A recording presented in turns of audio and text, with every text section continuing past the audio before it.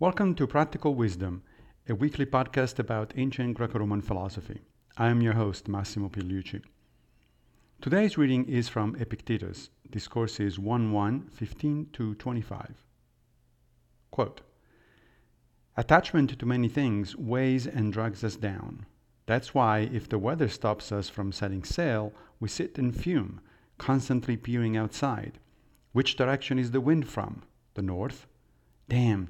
When is it going to blow from the west? In its own good time, my friend." So what must we do? Make the best of what's up to us and take everything else as it comes. So what resources do we need to have at hand for circumstances like these? Just the knowledge of what is and isn't mine, and of what is and isn't possible for me. I am condemned to death. Do I have to die moaning and groaning as well? To incarceration? Do I have to complain about it? To exile? Is there anyone stopping me from going with a smile, joyful and content? Divulge your secrets. I refuse, because that's something that is up to me. I'll clap you in irons. What are you talking about, man? Me? You'll shackle my leg, but not even Zeus can conquer my will. I'll throw you in prison, my body. I'll cut off your head. Well, have you ever heard me suggest that I'm unique in having a non-detachable head? These are the ideas to which people who take up philosophy should apply themselves, which they should write about every day, and in which they should train themselves." Unquote. This is a marvelous bit by Epictetus, displaying his bluntness, sense of humor, and extremely practical philosophy. It begins with a familiar complaint, then and now. The wind is not favorable, so my boat can't leave. Or, in 21st century terms, there is a storm and my plane won't get off. When will the situation improve? Whenever the circumstances will change, and that is not up to us. What is up to us is how to handle the situation. Stuck in an airport because of delays? Instead of fuming and complaining, find a good spot and read a book, or catch up with your email, or engage someone in conversation over a drink. Epictetus makes it clear that the idea isn't to adopt a passive attitude and just take whatever happens.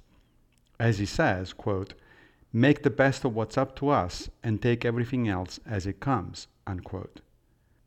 Making the best of a situation means to assess what it is that we can and cannot do about it, do what we can, and prepare ourselves to accept the rest with equanimity.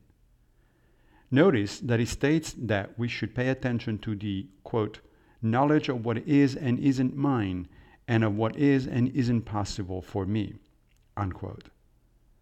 What is mine is my faculty of judgment, which nobody can impede. What is not mine is to control external circumstances, such as the weather, or what other people say or do. So what is possible for me is to exercise the best judgment given the circumstances. And what is not possible for me is to bend such circumstances so that they'll do my bidding. Realizing and internalizing this distinction is a fundamental key to the entire practice of Epictetus' version of Stoic philosophy. The second part of the passage deals with more momentous circumstances.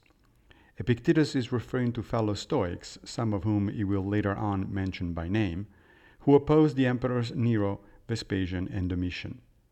They are collectively known nowadays as the Stoic opposition, and include people like Epictetus, an influential Roman senator executed by Nero, Musonius Rufus, Epictetus' own teacher, who was exiled by Vespasian, and Elvidius Priscus, put to death on the orders of Domitian.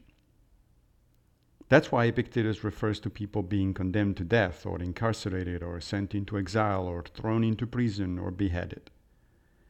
We're not talking about minutiae here, and yet Epictetus' attitude is the same. He always draws a distinction between what is up to him and what is not. Nero has the power to condemn someone to death, but that person has the power to decide whether to divulge secrets or not. As Epictetus puts it, quote, "Not even Zeus can conquer my will," unquote. When we want to excuse some of our choices, we often say something like, "I didn't have a choice," or even, "He put a gun to my head." But the reality is that we always have a choice, even when someone literally puts a gun to our head. If we decide to yield, that's fine. Not a lot of things are worth taking a bullet. But let's not kid ourselves that we do not have a choice, and therefore that we can be excused from the responsibility of making that choice. Fortunately, most of us are unlikely to face a tyrant who wants to behead us, or someone aiming a gun at us.